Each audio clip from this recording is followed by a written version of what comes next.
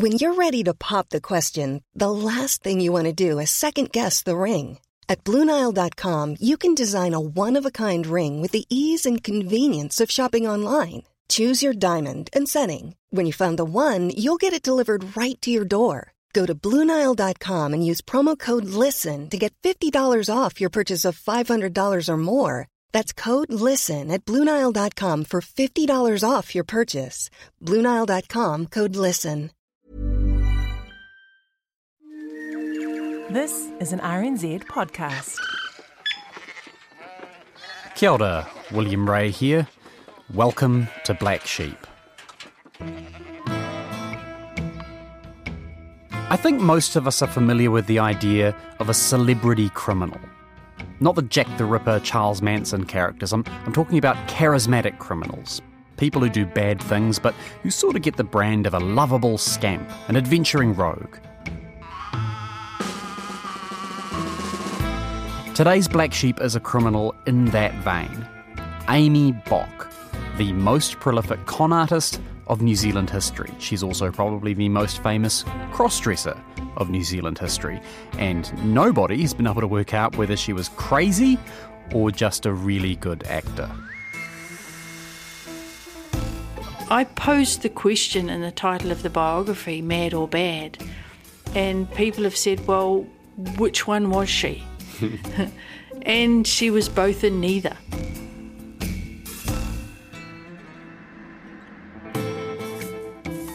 This is Jenny Coleman. She's a historian at Massey University specialising in women's history, and as mentioned, she wrote a book about the life and exploits of Amy Bock. Amy's particularly well known for one particular exploit. In 1909, she spent 15 weeks pretending to be a rich sheep farmer called Percy Redwood, living in a small community in South Otago. She scammed pretty much everyone in town and capped it all off by marrying the daughter of her landlord in a high society wedding. When this was all exposed, Amy Bock was quite literally the story of the decade. It's hard to find any other person who got more media coverage in that time.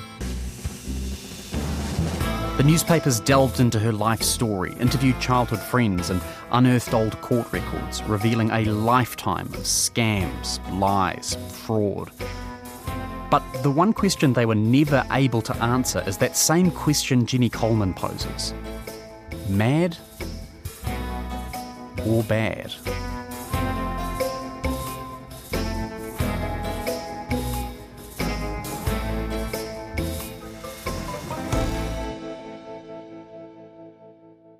Amy Bock was born in Hobart, Tasmania in 1859. When she was still pretty young, the family moved to a rural town called Sale, a few hundred kilometres east of Melbourne. The family had a solid reputation in Sale. Amy's father ran a photography business, cutting-edge technology at the time, and that business helped him make connections with the movers and shakers in town. But there was a tragedy at the heart of the Bock household. Amy's mother suffered a serious mental disorder. She would have very manic episodes and then episodes of melancholia. So probably what we would think of now as manic depressive. But in her manic episodes, she was actually quite destructive.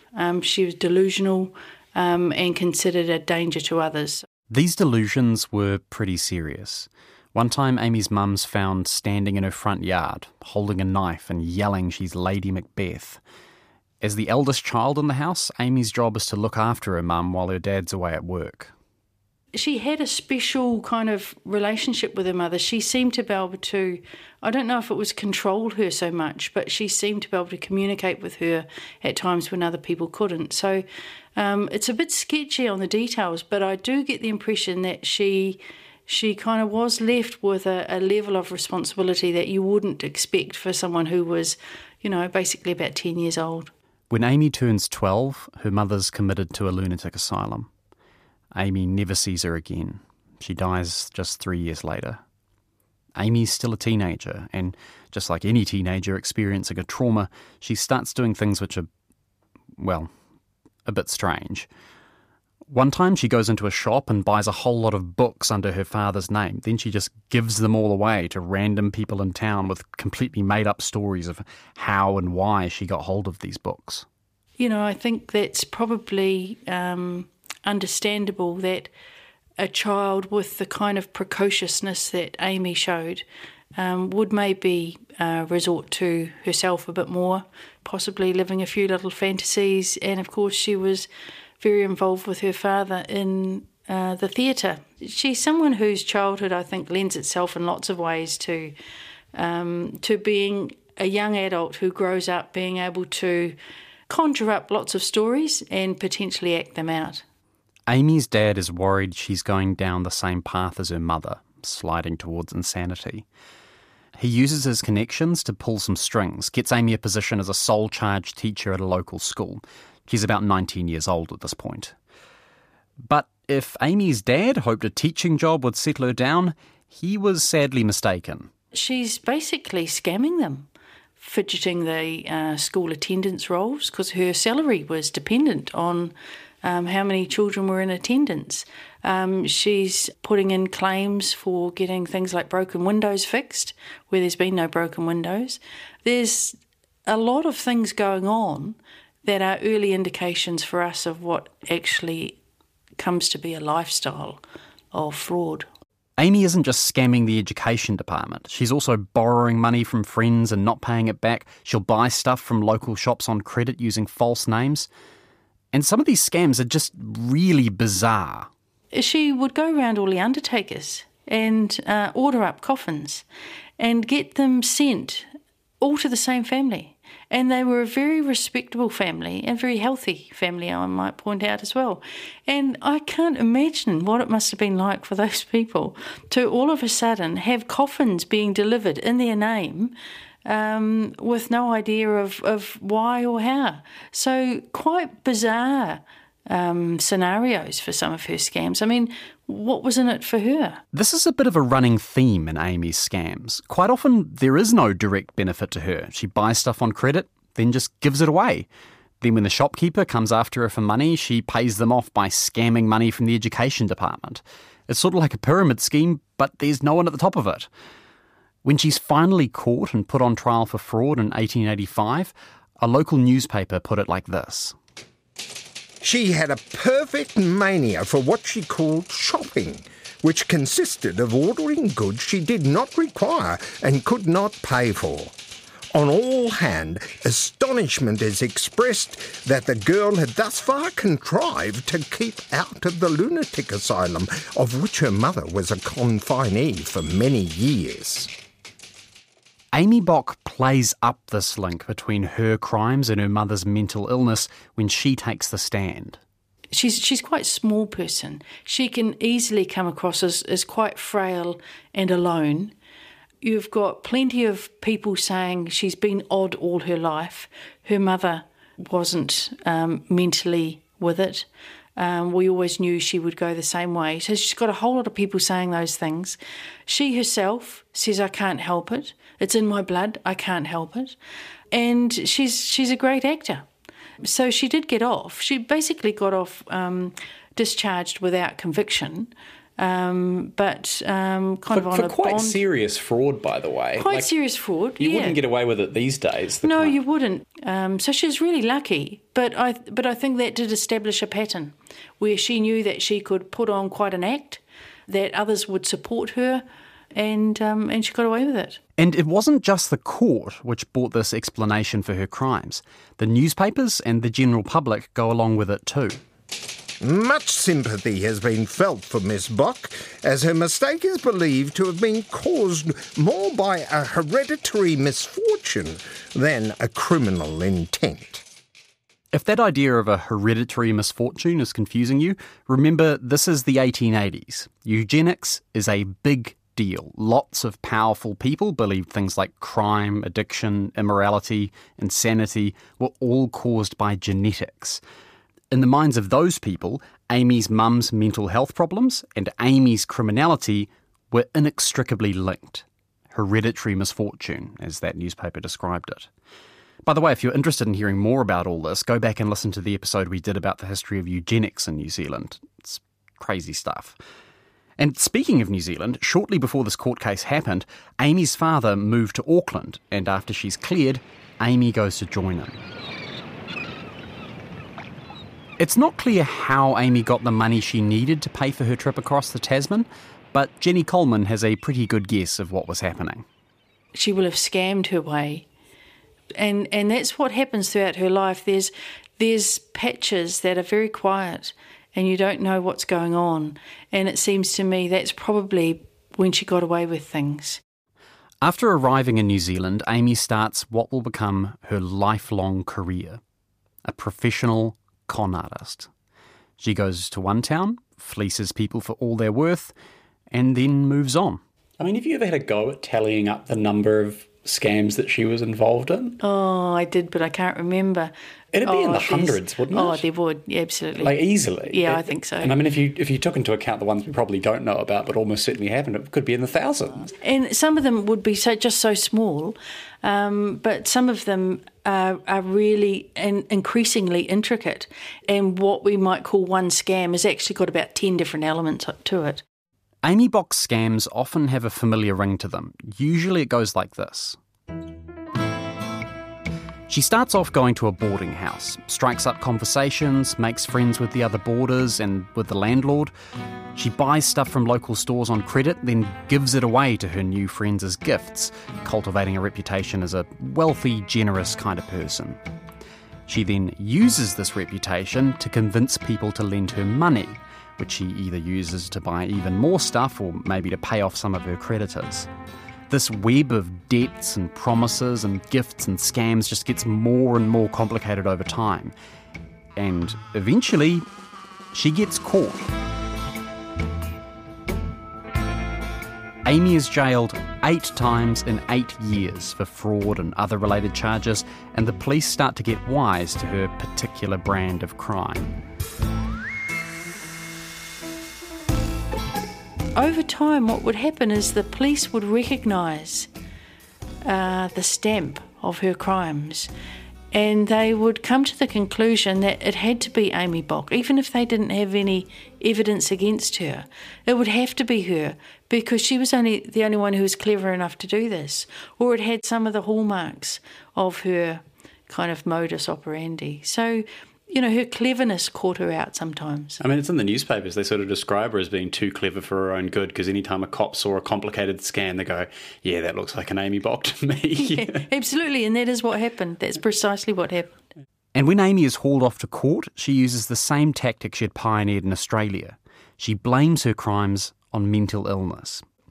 Here's what she told the court in one case. The malady I suffer from now has been upon me from childhood, and no one but God and myself know the fearful horror that I have had to face year after year, and the knowledge that instead of my being able to fight successfully against it, as I've prayed so often to do, it has rather overpowered me more and more.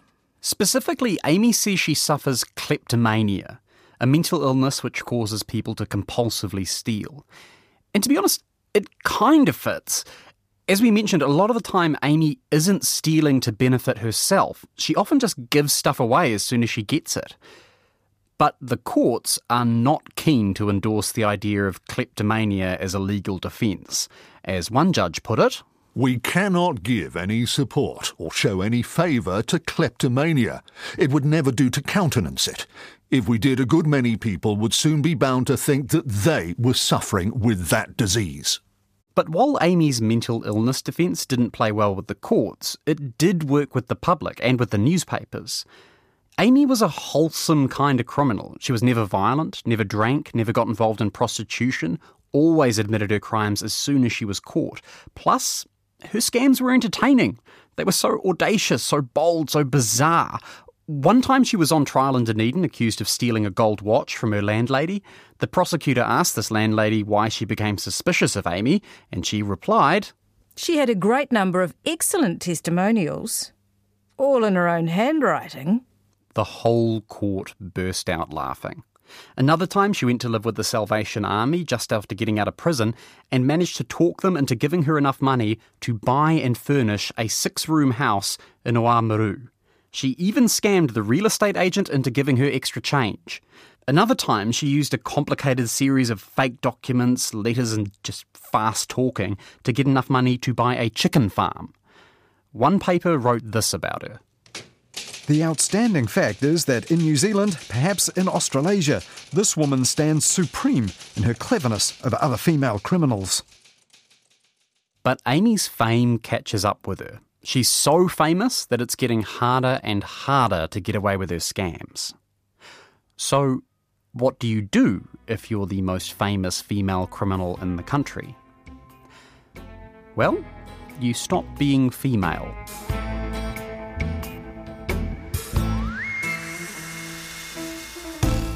The easiest way to not be the focus of attention, because they were looking for a woman of a certain size and age, was to not be a woman of that certain size and age.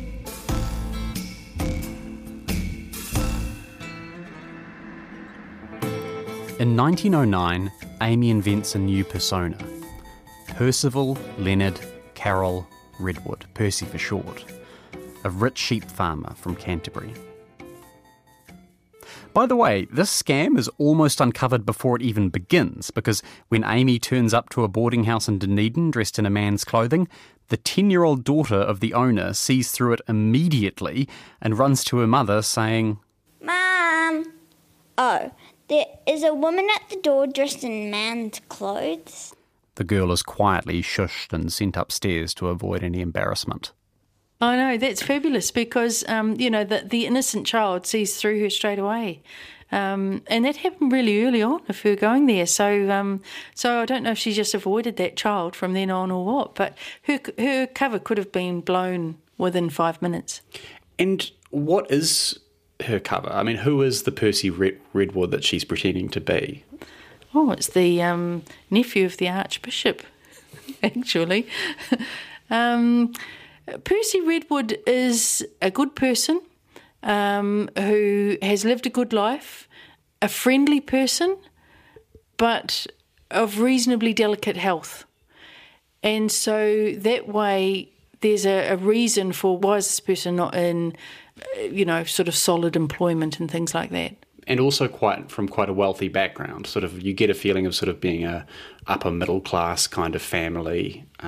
Absolutely. The picture of Percy's family that is painted by Amy is a very respectable family, very comfortably financially, and just salt of the earth people.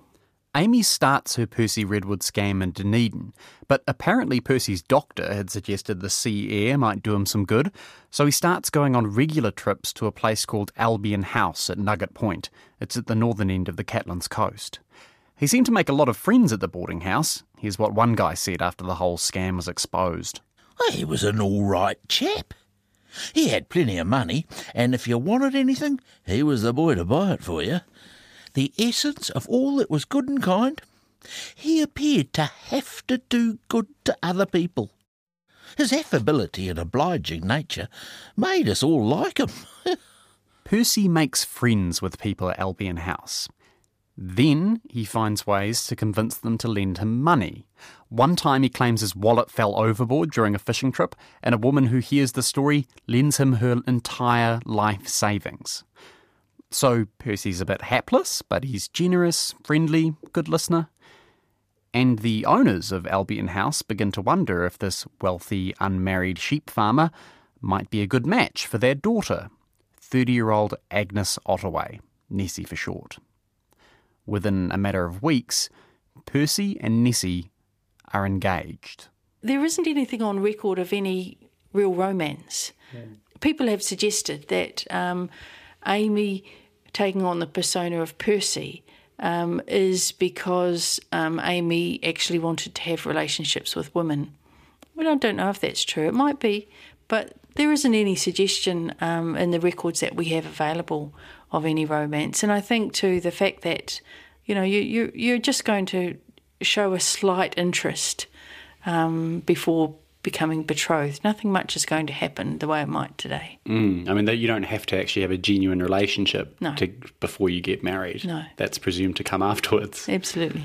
Is there much suggestion that Amy was actually aiming for a relationship out of the scam, or was it sort of just something which happened organically and she sort of went along with it? For me personally, I think it was, how far can I make this scam work? You know, this was new territory in terms of having a consistent persona as a male and getting involved with a female. So I think this would have been pretty close to the pinnacle of Amy's career of being a con artist. In some ways, Percy Redwood's wedding is a perfect example of an Amy Box scam. Her MO as a criminal was go big or go home. The ring Percy buys Nessie has 5 diamonds in it. He buys fancy suits, extravagant wedding cakes. Invitations are sent out to all of the most important people in town. But there's method to the madness, because this is how Amy makes her scams work. She's so energetic, so engaged, so bold that people can't believe it could all be a lie. And that's important because by the time this wedding happens, there's a lot of muttering about Percy Redwood. For one thing, he owes a lot of people a lot of money. Remember that woman who lent him her life savings when he lost his wallet on a fishing trip? She hasn't been paid back. Neither have dozens of shop owners who've sold him things on credit.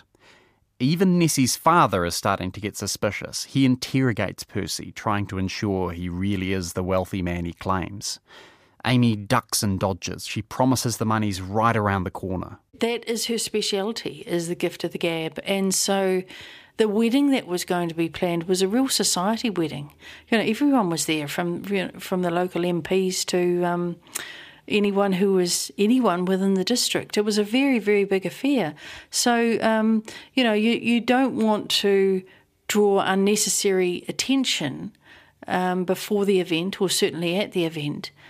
But things are starting to get quite tricky in terms of managing the rumours and managing Percy's assurances that no, this is all going to come through at the end.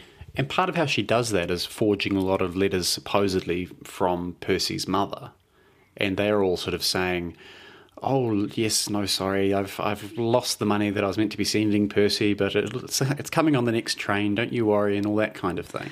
So there were promises there, but also she was going to be at the wedding right up until the last minute. And there were several family members who were going to be at the wedding until the last minute. And so, of course, whatever has or hasn't been said up until then, as soon as those family members are there, you know everything's kosher.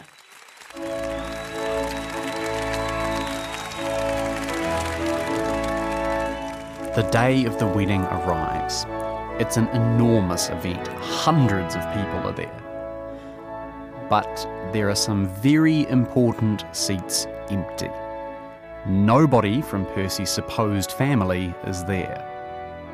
Amy forges letters explaining that they wanted to come, but they couldn't because another family wedding was booked for the same day. Even as Percy and Nessie are walking down the aisle, you have to wonder if there weren't people whispering in the back of the church. Where's the groom's family? What's going on here? Who is this Percy Redwood really?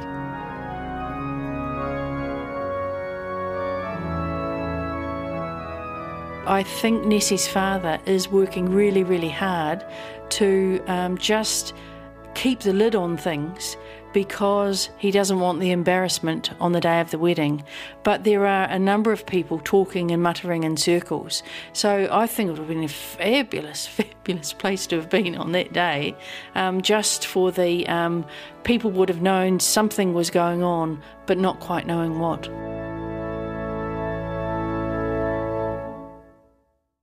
Percy and Nessie exchange rings, say their vows. The priest pronounces them man and wife. Nobody calls Amy's bluff. She picks on things that, in many respects, are so not believable. But she's so bold in her scams. I mean, she sort of relies on that, and I guess this is what all con artist do to a degree, of people not wanting to make a fuss, of not wanting to call someone out and then be wrong, because that would just be so embarrassing. And that's classic Amy as well. She plays on the fact that people don't want to be shown up, they don't want to be embarrassed. But the rumours don't die down. The wedding was meant to be the day that everyone would have proof Percy Redwood really was the man he claimed. His debtors would get to meet his rich family and get the money they were owed. Nessie's father is very unhappy. He makes it clear that the marriage will remain in name only until Percy can prove he's financially secure. The tension heightens. People start talking to the police. Eventually, the story reaches the ears of a detective called Henry Hunt, a man who dealt with Amy Bock many times over the years.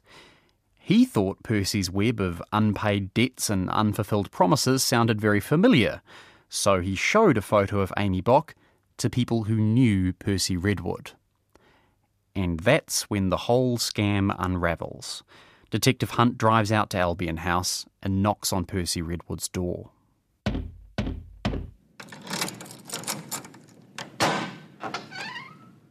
Yes? The game is up, Amy. All right. If you have anything to do, do it as quietly as possible so as not to disturb the house. You are Amy Bock. I arrest you on a charge of fraud. I see you know all. Yes, I will tell you all about it and plead guilty at the proper time. Amy, still dressed as Percy Redwood, is led out to the waiting carriage and driven back to the police station in Balclutha, waving out the window to people she recognised along the way. The police talk to Nessie's family. They reveal Percy Redwood's true identity. To which Nessie's dad apparently responded, "Well, might have been worse." By the time Amy Bock arrives at the police station, the local newspaper has picked up on the story. And from that point, newspapers all around the country go absolutely mental. The champion crook of the century. A woman bridegroom, exploits of an adventuress, an extraordinary story. A marvellous masquerade, a woman dressed as a man, marries a Port Molyneux girl. In man's attire, a woman's escapade.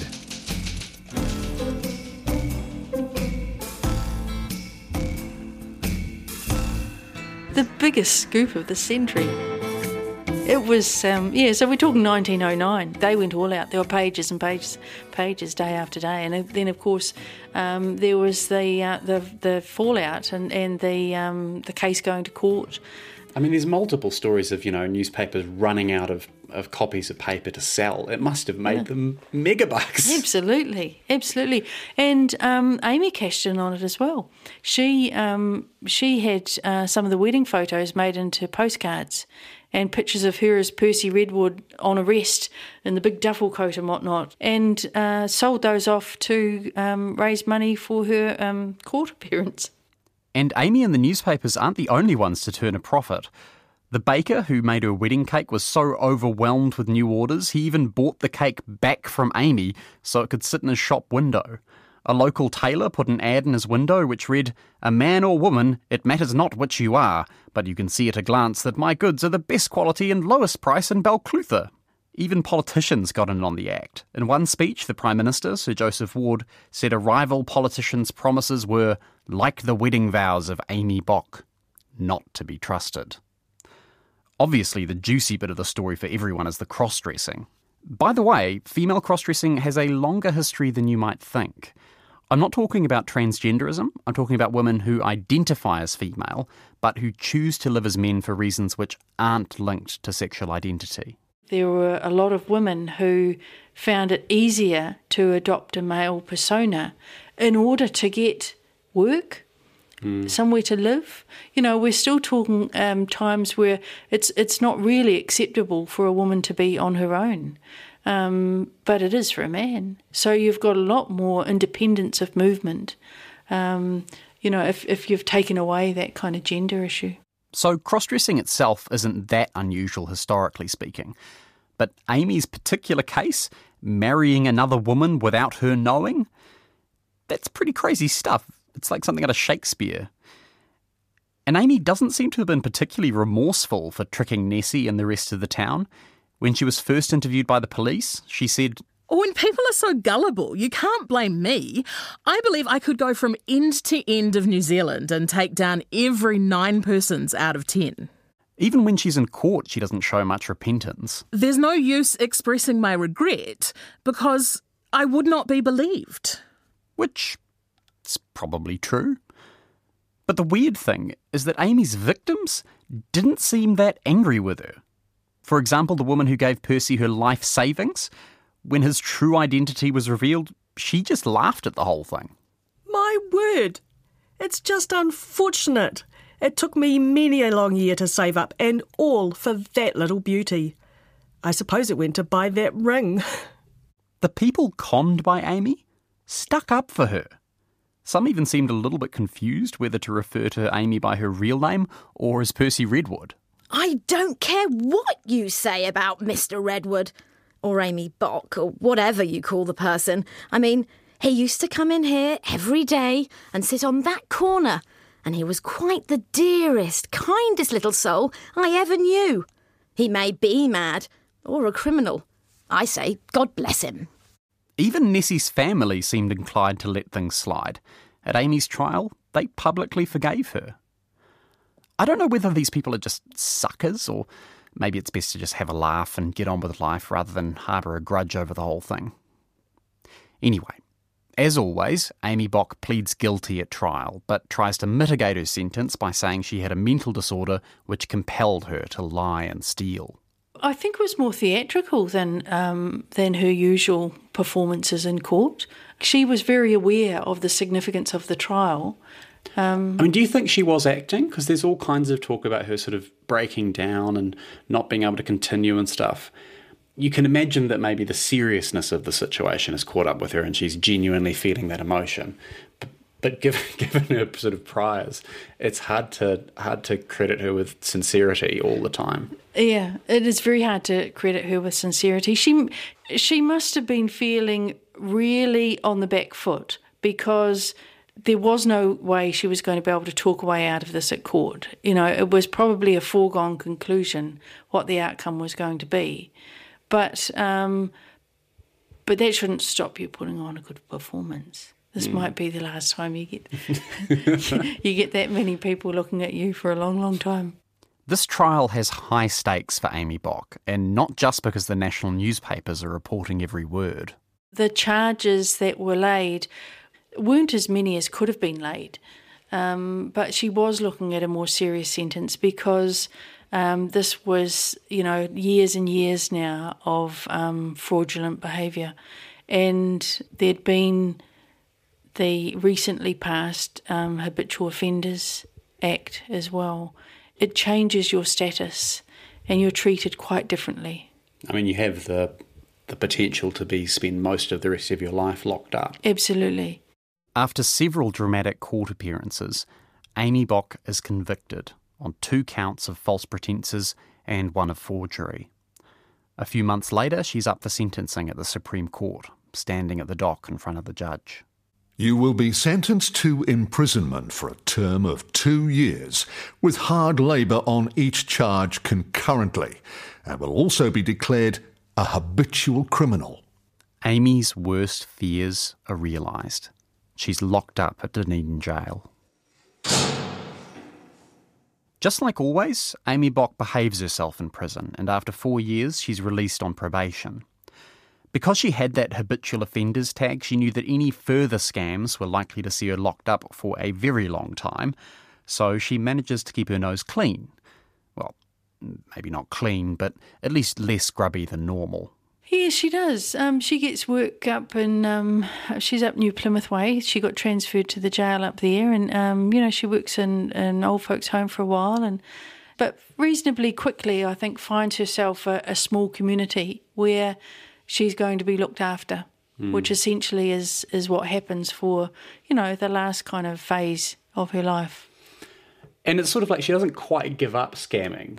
But she sort of, everyone sort of kind of accepts it as sort of an inevitable side effect of having Amy in your midst. They do, and I find that really interesting. It's like they let her, they excused her. But I think probably what happened is, for the most part, they were just sort of small, minor scams that didn't really hurt anyone. There were a couple, and she did end up going back to court a couple of times. But I think, there was just this acceptance, really, and almost like that's our Amy. Like there was some kudos for, this small little town called Awakino because, and Moko, which is where she was living, they had this fabulously notorious habitual criminal in their midst. And in this small town, Amy gets married to a man this time. It's actually kind of an adorable story. She's at a dance at the town hall and sort of half-heartedly says, "Oh, I don't suppose anyone would like to marry me." And the Swedish labourer called Carl Kristofferson sticks up his hand and says, "Oh, I will." The wedding's held just a couple of days later. And you've got to wonder what that was about. It was a convenient way of changing her name because, she became Mrs. Kristofferson. And so, maybe that was part of the appeal. And I don't think there was any chance of any kind of emotional attachment. In fact, he got a bit annoyed with her fairly quickly and they parted their ways. Part of the reason you think that they split was that he was being asked to answer for all of her various debts. Well, yes, and that was the law at the time as well. They were husband and wife, so he had some responsibility. So, the sooner he could get rid of her, the better from his point of view. And she never really stops doing these little scams. Well into her, 60s and 70s, yes. She's still scamming people. Yes, absolutely. She was, I think she was 84 when she died. And the last sort of major scam was only a few years before she died. But again, she was looked after. She was looked after in her community, and then she went up through, I think, the Salvation Army. She was in a home with them for a while. Gets really patchy toward the end of her life, but again, the little bits we know are usually around things where she got herself into trouble. If you ask me, the fact Amy was scamming people right up into her old age makes me think there really was some mental disorder behind her crimes. Maybe she really was a kleptomaniac or had bipolar disorder. But Jenny Coleman says she's never been able to say for sure why Amy did the things she did, and she gets a little bit frustrated with those who do have firm opinions. Right from her earliest life, people were saying what made her tick. I think as a biographer, that was one of the things that kind of annoyed me, really. She became public property. Everybody had a theory about what was it that was behind the things that she did. And even when she was young, that was happening. From the time she first went to court, that started happening, and she became public property. She was in the newspapers all the time. And then throughout her life, each time she appeared in the newspapers, they'd drag back all that old stuff. And you'd see over and over again, everyone would have a theory of what made her tick. Even now, people still do. I guess it's nice having sort of a famous person to hang your theory on. Like if you're writing about sort of the history of sexual dynamics in New Zealand, if you're looking at the history of lesbians in New Zealand, it's quite nice to be able to go, oh, Amy Block, maybe she was a lesbian. Maybe that's what was behind that whole thing. Absolutely. And a lot of people have claimed that she was lesbian and claimed definitely that she was lesbian, but they've claimed lots of things about her. And so from my point of view, I was interested in looking at all the different claims that people had made about her and just kind of problematising them because I don't think we can ever really know what made her tick. I posed the question in the title of the biography, Mad or Bad, and people have said, well, which one was she? And she was both and neither at the same time. She just strikes me as just a bit of an odd person. She was a real character, that's for sure. I'd say she was just a typical hard case. Yeah.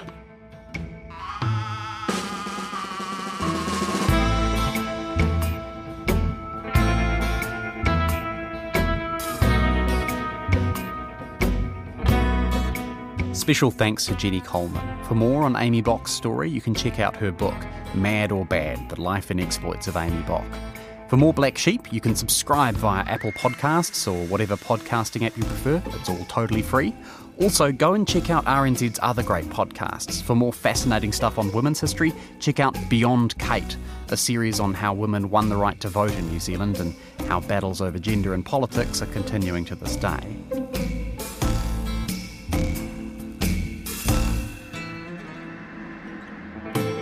Black Sheep is written and presented by me, William Ray. The executive producer is Tim Watkin, and our sound engineer is William Saunders. We had voice acting help from a whole bunch of people, but extra special thanks to Lily and Anna Scott for playing the 10-year-old girl who nearly unmasked Amy at the very beginning of the Percy Redwood scam.